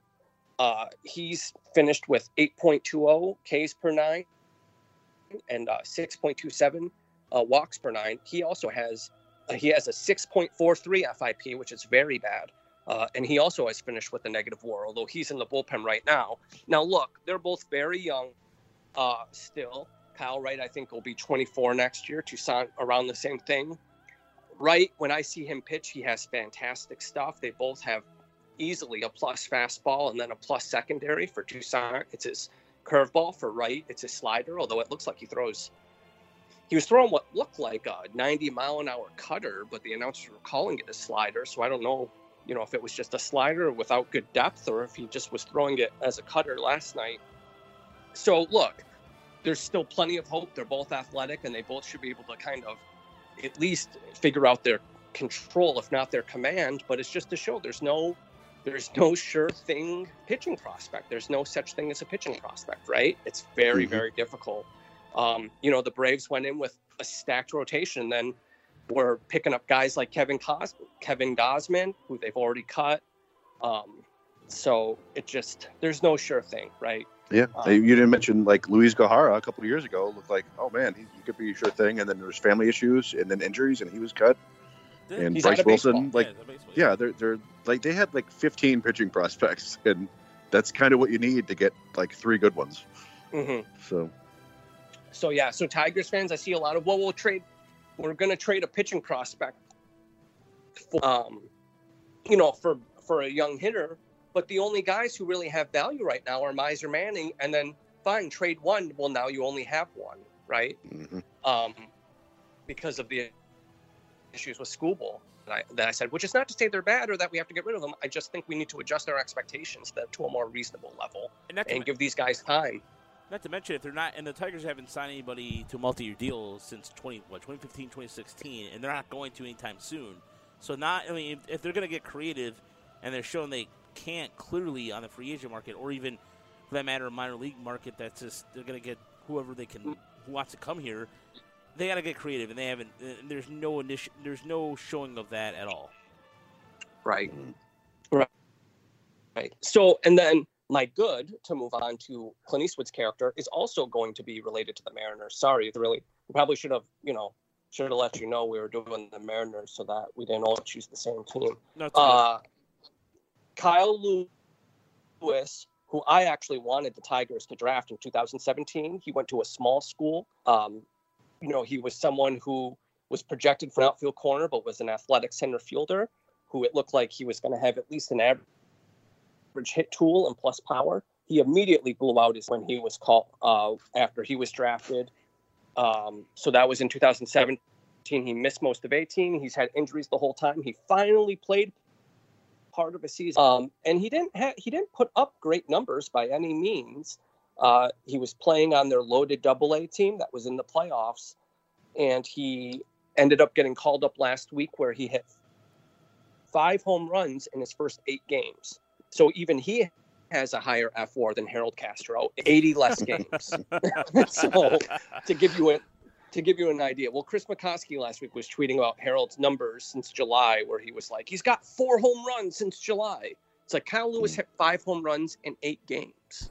Like, the ball is juice, dude. I don't know if you know that. But anyway, and just talking about the Mariners system in general, in 2017, the Mariners had one of the worst farm systems in baseball. Kyle Lewis, who we're talking about right now, who had been hurt, was their number one prospect. Number 2 was probably Sam Carlson, who still has never pitched, who I think was their second round pick in 2017 and has never even pitched at all. And the injuries, and that was it. And then they had Evan White, who was the first overall pick in 2016. That was it. Everyone else in their system was like the Tiger system used to be, where they were all middle relievers and fourth outfield Jake Robson types.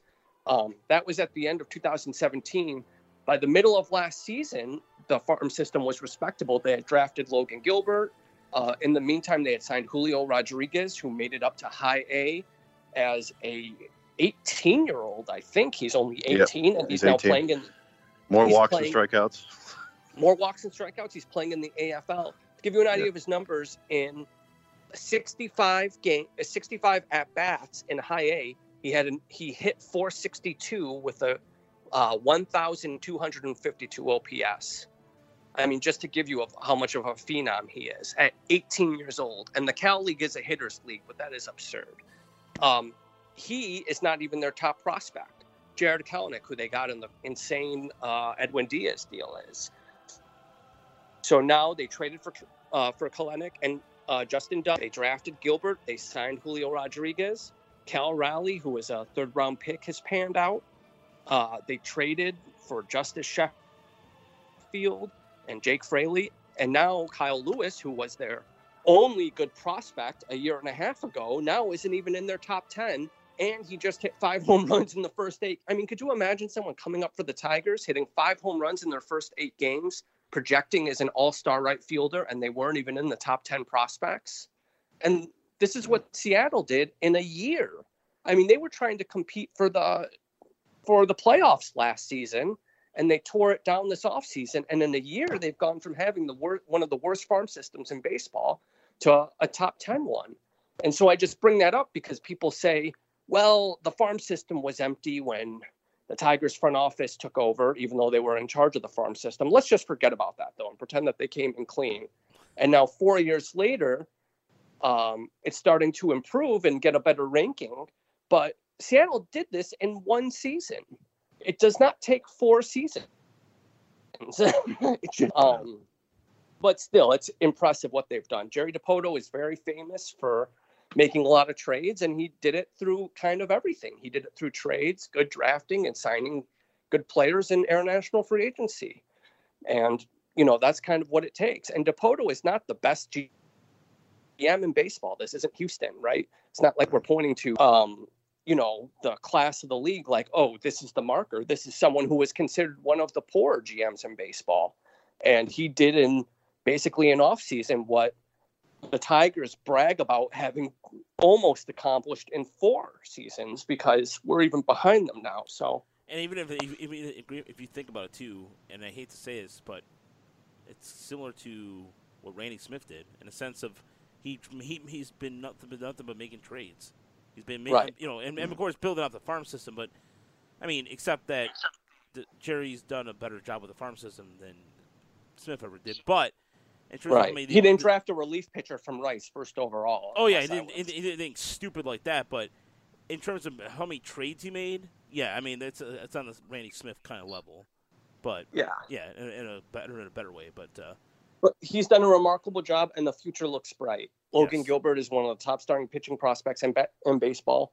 Kalenic, I can't pronounce his name. He's one of the top anywhere prospects. He looks like Mark Kotsay with power, which seems underwhelming but isn't, is phenomenal. He made it up to Double-A in his first full season when he was 19, which is unheard of, and had finished with an OPS over 900 for the season. I think his OPS in Double-A was 853. So they look fantastic. They've done a great job. And then, so my bad is that, I've been doing the podcast with Keenan, Erie Go, and I also guested on a version of the 616, and I still don't have any fucking Blue Chew. That's my bad. I was missed Blue Chew. I'm not getting paid for this. I'm 35. I was told there'd be Blue Chew, and there still isn't. And frankly, I'm a little annoyed. I'm getting up there in years.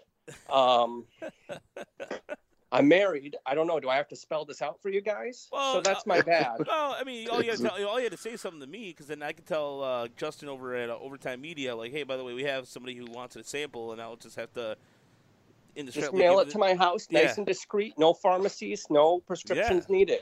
Yeah, and speaking of, I did like 50 episodes of that one podcast where I had to pip that every show, and I never got any. Speaking of, you didn't get any? No, because Mark Garage tells me it's fantastic. So that's why I've been wanting to try it. Speaking of pimping things out, my bookie is your place to make. If you're in the fantasy football, all sports, my bookie is a great website for you to check out, and especially just in time for this horrible Jacksonville and Tennessee game. All jokes aside, you can make betting a little more interesting. My bookie helps get up to $1,000 bonus with your first deposit. So go to mybookie.com. They also got games. They got a really nice. You get a referral bonus, a 200% referral bonus, and they also got games on there. They have some really cool casino games.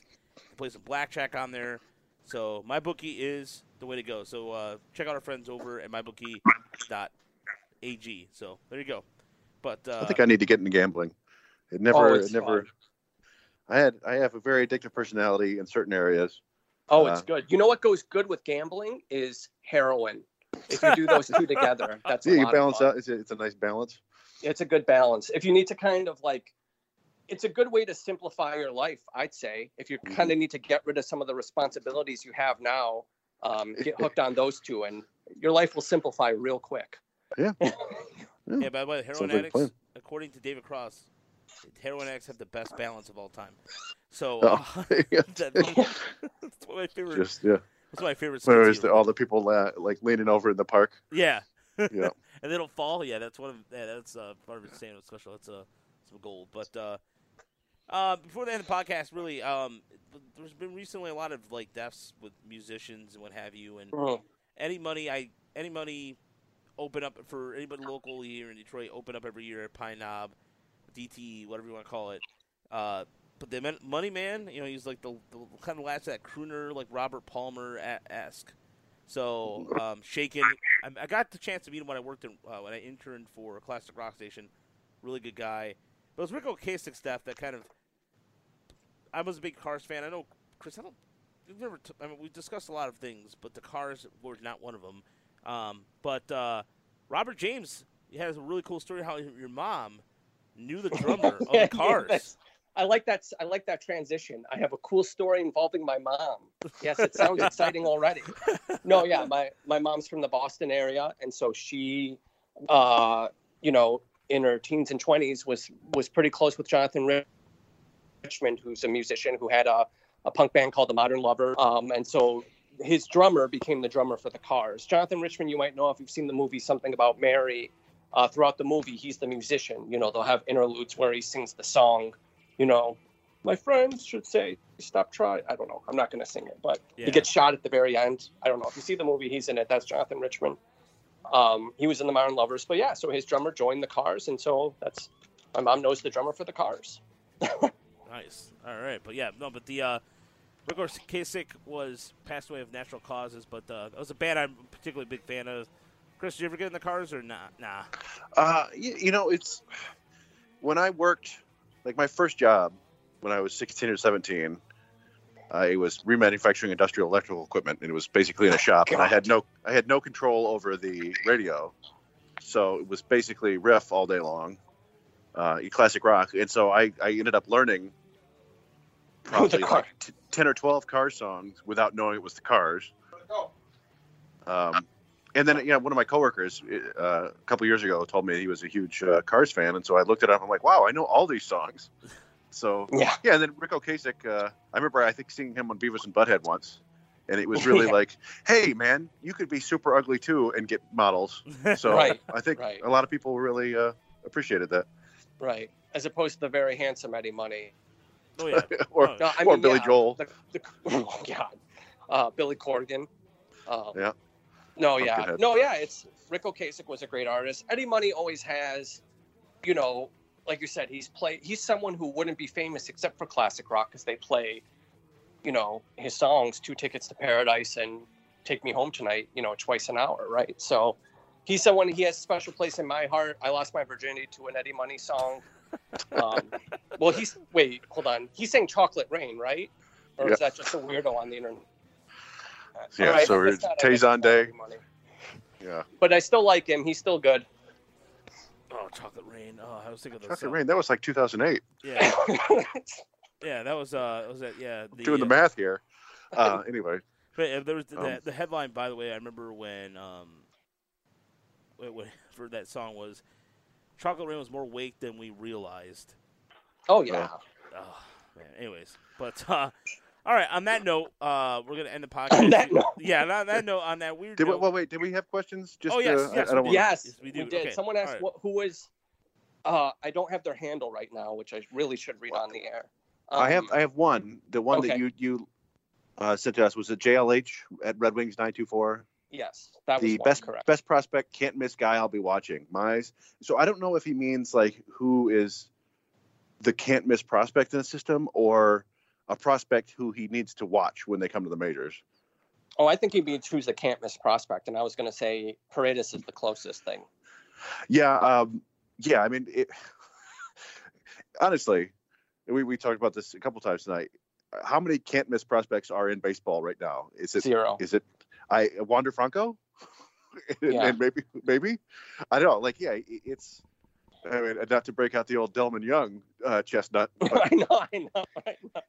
But you could never trust anybody. But yeah, I guess I think Paredes probably is the one that is most likely going to be like the most quality, average to above average player. But I don't think he's going to be like a terribly flashy or super exciting player to watch. Honestly, right. I mean, except for us who oh man, look at that walk. Right, who likes people who work counts, right? Not just someone who will accept a walk, but someone who will actually work it. Right, and that's the issue. Is the question if he can hit 20 to 25 home runs? It's like if he hit the difference between 25 home runs and 15 home runs is really going to be what it, kind of what his career turns on. If he hits 25 home runs, he's going to be a very exciting player. If he hits 15 home runs a year, he's going to have a fantastic major league career, but he's not really going to be that impact game changer that I think fans are really counting on. So we'll see what happens. It's interesting about the pitchers. I'm sorry, I want to say real quick. Yeah. When I rank the Tiger system, I rank Mize ahead of Manning. And again, maybe this is just my recency bias, though. But I would trade Mize in a heartbeat before Manning, because although I think Mize is better, he just feels like a time bomb to me, doesn't he? I mean, no, definitely. He feels like he's just going to fall apart any second, and that they should. I know that they like to slow play guys, because if they call someone up, then the farm system ranking will go down, and they won't have something to point to in the future, right? But I mean, if I were Al Avila and all I cared about was my job, I would get Mize up and have him pitching and then move him, because and it's not like I'm not that creepy dude online who roots for the TJ surgery. It's not like I saw something mechanical or anything like that. You know, I'm not a doctor. There's no expertise here. It's just how it feels. It feels like he's going to just go any second. But I would put him ahead of Manning if I were just ranking like if I had to choose one for a start, I would choose Mize. Now that could change. Manning is still developing. And I know a lot of people like him more because they're kind of assuming he'll continue to grow at the rate he's grown the past 2 years. And that's totally fair. But I think Mize is better right now. Yeah, I guess that was in my head. I think, like, if you're talking like the next 4 years, I think Mize is going to have the better seasons probably. Right. But I think Manning will probably be the more exciting player to watch.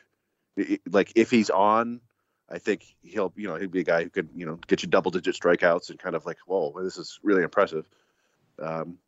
But yeah, like there's no can't miss prospect of the Tigers right now. I mean, I could also, like you said, I could see Mize blowing out. I could see Manning turning into a reliever. It's just, nothing you could ever count on prospects really. Well, Manning, I mean, we talked about on the year ago, but I really, and I know Gorsh is going to, I'm sure, yell at me if he listens to the podcast when I say this, but I really do think he needs another pitch. Just the chase pitch. Even just as a show me. I've been saying it for a while now. He needs a chase pitch, and also just to kind of keep guys on their toes. And that's one of the reasons why I like Turnbull so much last year, and why I like Mize now is because they have so many different looks they can give a hitter. And you think about a guy like Manning, where he's got 3 pitches, and one of them, his changeup, is not consistent at all. Well, then if his curveball isn't sharp, then what do you got? His fastball? Well, hey, and it's a great pitch. Major League hitters can hit the fastball, right? At least if you have that's exactly what we saw in the Futures game. Not to cut you off, but exactly what we saw. The fastball, they couldn't square it up, but they kept fouling it off, and then he would throw in a changeup or a curveball, and they'd get a hit. And that was I think it was a good example of what you're saying, what he needs to work on. Just get that cutter going or something. Yeah, and it would be very easy. I mean, it's going to be tougher because of his arm angle, right? Where he's not going to be able to throw a wipeout slider from that arm angle.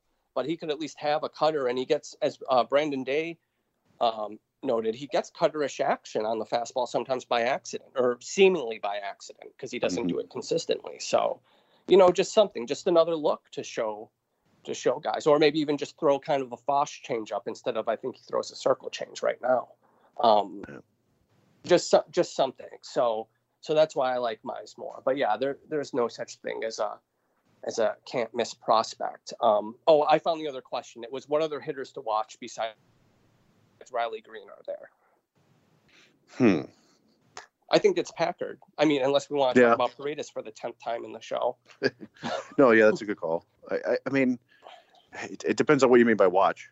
Like, if you're just monitoring the progress, there are other guys you want to see how they do next year. But yeah, if you were looking for a guy who's going to put up some numbers, I think Packard who has a good chance of success. It was interesting when I was listening to Harris on your show last week, and I'm obsessed with kind of the narratives around the team, and the progress of the rebuild. And he talked about the draft, how much he liked the draft this year. And I think that's because of Packard and Riley Green. But something I see all the time, people think that, like, well, they drafted poorly, and then last year they had a good draft, and now they're going to draft good from now on. And the reason we know they had a good draft was because they took hitters. Because before they would just take backup catchers and relief pitchers, but they took hitters, so that was seen as a big departure.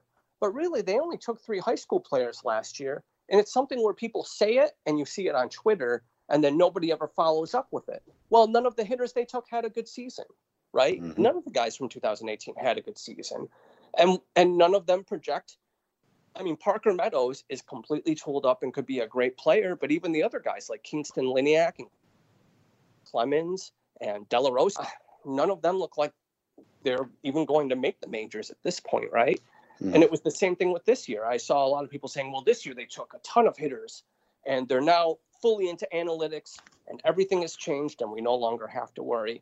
And when you kind of strip it down, they took Riley Green and Packard looks good. But other than that, you know, Quintana looks so poorly that we're now throwing it out as a data point. It seems amazing how poorly he looked. Lipschitz or Lipsius, I know me and you, Chris, we pronounce it Lipschitz, like Dr. Lipschitz from Rugrats, and everyone else, including Dan Hasty, who's probably the authority, says Lipsius. Even though, yes, he's been completely opposite from his, you know, the scouting report that came through the draft where they said he was very slow and a poor defender and a poor hitter with power, and it's been the opposite, no power. You know, he's made a lot of contact and he's been a great defender. That's a straight relief. That's a straight utility guy profile, right? Mm-hmm. So, I mean, I haven't seen Kreidler, but that's, again, more of a utility profile. So, again, I feel like you see these things like, well, the last two drafts were good. And then you kind of dig into that. Well, what does that mean? Well, they took hitters. Well, any of the hitters look good? Well, Packard, Riley Green, and Meadows, if he completely changes, you know, so. And it wasn't all that out of character. Like, it seems like every 6 years or so, maybe longer than that, the Tigers do like an all position player. Yes. Top 10. They did one, I don't know, 2010, 2011 with McCann. And then they took Aaron Westlake, I think, and Brandon Loy and the third baseman. And none of them worked out. McCann's a positive WAR player, but he's not a building block. And you know, it's all about the right players. And it's one thing that I've been wanting to kind of tweet out is just looking at the success rate on high schoolers drafted out of the first round for the Tigers, because Tigers don't do it very often. And when they do, they haven't hit on anybody. And just comparing it to like the Dodgers, who got Bellinger and Verdugo and May and all those guys in later rounds. And it just feels like these other teams are playing. I don't know what it is that the Tigers just like are scared of high schoolers in later rounds, or they don't trust their scouts, or the scouts aren't any good, or whatever. But they never do it, and when they do it, they don't do it well. So, well, it seems to be, and this is not based on research. This is just my intuition. So take this with a grain. Now we're seeing so many more high school guys drafted. It seems like early in the draft, and it feels like the teams that are really advanced at analytics and some of this advanced modeling, are able to find guys they like in high school and so that's why, and the Tigers are taking the guys in college, and it kind of has a trickle effect, right? As kind of the talented players are taken in high school, then 3 years later, they're not there in college to be drafted. And so now that teams are getting so good at development and are kind of creating value out of nowhere, they're just really leaping ahead and finding guys like, well, these guys they're able to kind of pinpoint the tools they like and that they can work with. And like, well, look, this guy does this and this, and we think we can change his swing and get him to lift the ball more. And if he can do that, then he's going to be a stud. And either the Tigers are not advanced analytically enough to do that, or they're just kind of interested in other things, right? Because they don't like lifting the ball. They like level swings, right? So it seems to be a big difference where you look at the really good teams are grabbing almost always high school guys. Like you got teams like the Pirates who, you know, they grab somebody in the first round, and then the next few rounds they grab like 6'4" high school pitchers who have a fastball and just any kind of breaking ball and are projectable. And they've just done this for years, and they've managed to not have to spend any money and stay at least borderline competitive, right? And all the Dodgers picks, all the Yankees guys. So that's what it looks like to me. Think of the A's, who like drafting high schoolers was like, no, we don't do it. And then a couple years ago, they took Tyler Olson like 50th. And he's been like the fourth or fifth best player from that draft. And it's, I don't know. We talk Tyler about the A's Olson? are just Steven Olson? what? Matt Olson. I'm sorry. Matt Who's Olson. Tyler Olson? We're both Tyler wrong. Olson is a reliever. Yeah, Matt Olson, the first baseman, who was just kind of quietly been really good. Wasn't Chapman a high school player too, or am I hallucinating? No, I think Chapman played at Fullerton or something. Yeah. No, you're right. He was a college player. I am hallucinating. But Addison Russell was a high schooler. I mean, they took 11th pick. Yeah, I always forget they took him. But doesn't it seem like more high school guys are drafted now early than before? Yeah, it's just kind of year by year. Like this past year, who was, you had Witt and Green, and so I don't know, maybe you're right. I have to look at it. But it feels like it seems like. I'm sorry. I was going to say all the comp guys, but that's the whole point, is that teams save money with their first pick, so they can throw a lot of money at a comp guy from high school and scare them away from their commit. Yeah. No, it just, in a very broad sense, it's kind of a high risk, high reward from high schoolers, and the Tigers, for whatever reason, just seem risk averse to an extreme. Right. They'll take high schoolers. They'll take high school right-handers in the first round, which is the riskiest group of prospects. Right. But other than that, that's about it. Right. And that's, again, whereas, this year people were saying, well, the draft, they took all these hitters. See, look, we told you, they just need to catch up to analytics. Like people think that they weren't trying before. Like this idea, the rebuilding Verlander was traded, because up until that moment, up until August 1st, 2017, they weren't really trying when they scouted for the draft or for international free agency. But at that point, it was all about making moves. Yeah. Right. When they were making any kind of move or developing guys in the farm system or doing instructs, they weren't really trying. And then after the JV trade, they looked around and were like, okay, I guess we better tell them to do the right things now. That's what happened. No, they were always trying, of course. But I think that they weren't trying as hard, or you can only focus on one thing at a time, right? It's not mutually exclusive. You can be a good team and have a good farm system, right? See, there's only so many good players you're allowed to have. Right. So I think that's the narrative. But really, they're still taking the same kinds of low ceiling guys.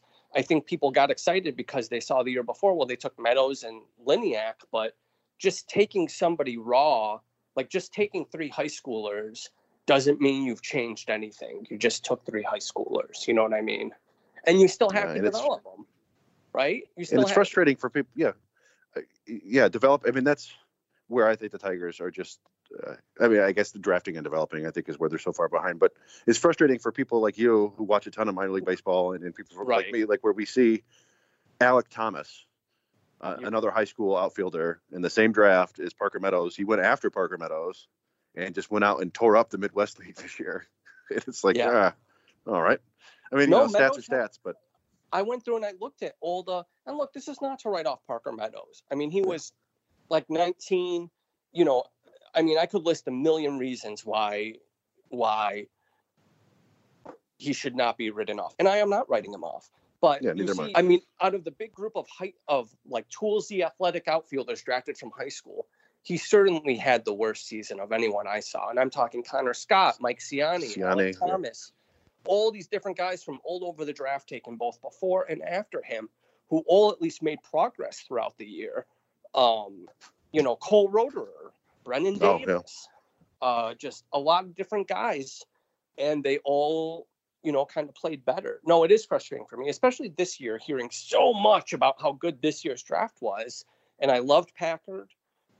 And I do love Packard and think he was a steal as a 5th round pick, and he's a good player. But seeing Quintana and Lipschitz and being like, what are you talking about?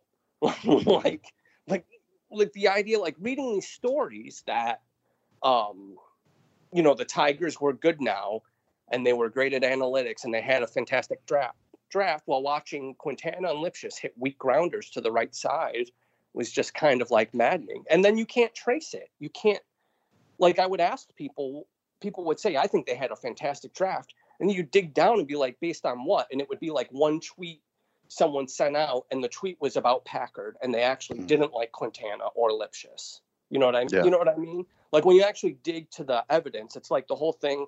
This is totally apropos of nothing, but like, remember the story about how Avila had to talk Chris Illich, or now I'm sorry, Mike Illich out of signing Chris Davis.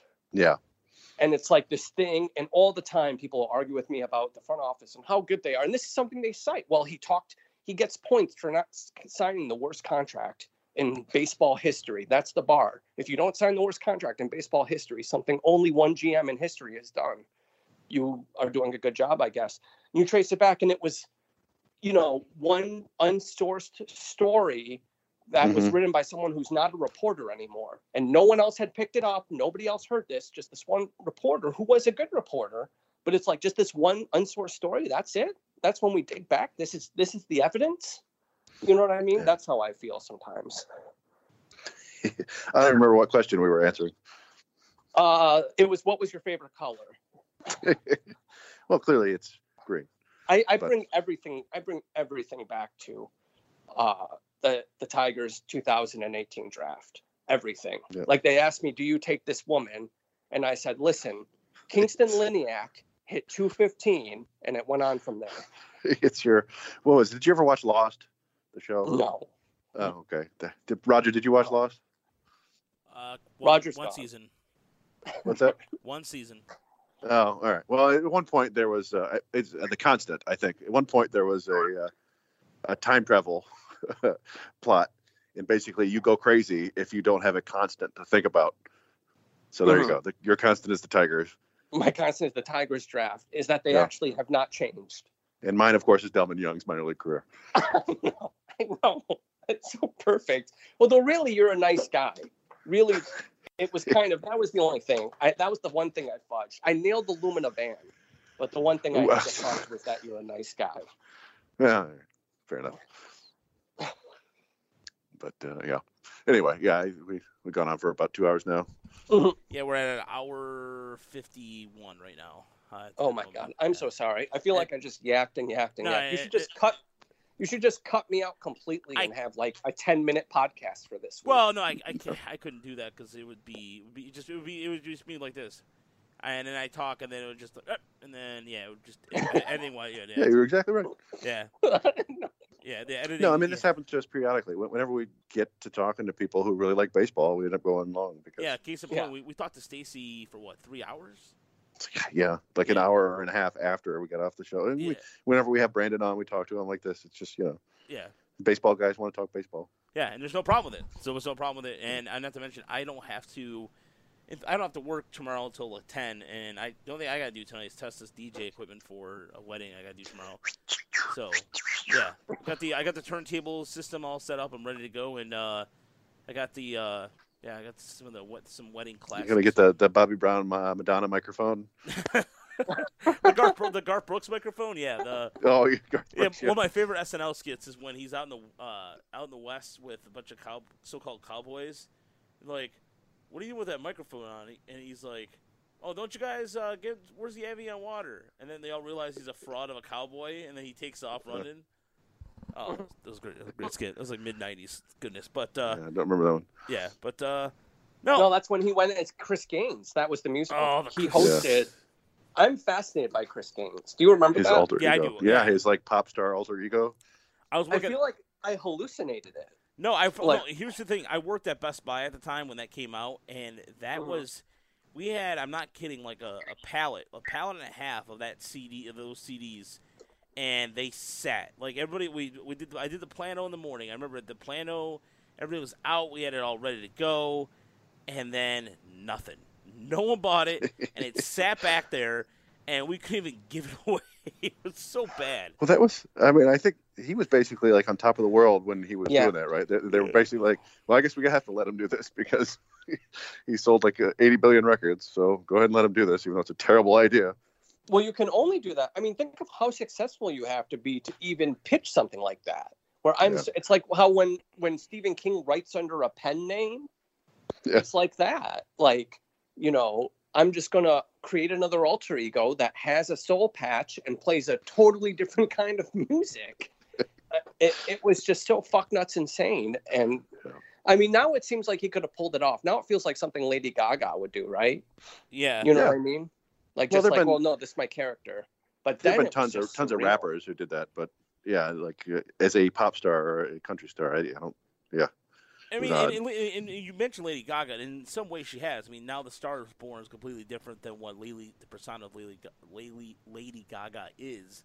In some ways, that's kind of like the only way that translates over. But no, I don't. Well, think she does. Go ahead. Yeah, she does those records with Tony Bennett, but I assumed that she sang about sex with him as well because I've never listened to them. So. No, I assumed he wears the cone bra too when they do it, or the fish, or the clamshell bra. It's a clamshell bra. The cone's Madonna. Those are that's the iconic part of that. But I don't think an artist can pull off that just entire I'm just gonna do this whole black hair thing and try to be all weird thing anymore. And he has his career. His career's never been the same since too. I mean, the only thing I can remember him now is being married to Trisha Yearwood. And I don't even know how I know that. So, well, didn't he play in spring training once? Oh, I'm sure he did. He did, but I think it was Atlanta. So you also did that too for Toronto. You played for Toronto. Rick Thorogood or George Thorogood in the early '80s. George Thorogood? Yeah, really? George Thorogood. Yeah, he went to spring training with the Blue Jays.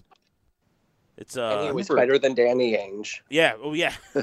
I watched it at bat. There was a YouTube. Danny Ainge played for the Blue Jays for what was it, 82, 83? I can't. It was maybe it was a little earlier than that when they're during the expansion years, or just a couple years after. I know I saw it at bat with Danny Ainge at either spring. Was it the Exhibition Stadium? I can't remember. But anyway, either way, yeah. If you look it up, George Thorogood played. Wait a minute, yeah. Garth Brooks signed with the Padres and went 1 for 22 in spring training. Oh wow! He got 22 at bats.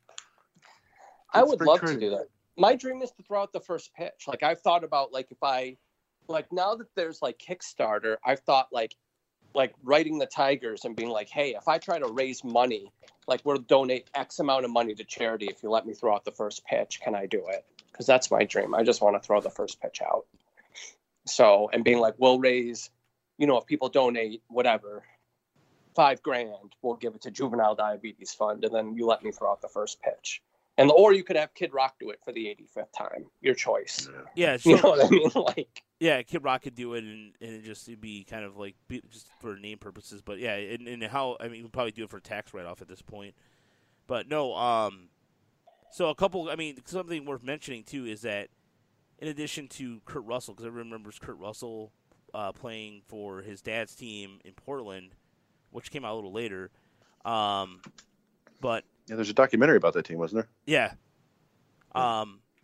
But supposedly one thing about George Thorogood is that he supposedly played semi-pro ball in the Cape Cod League, but no one ever was ever. That was also never that has never been proven.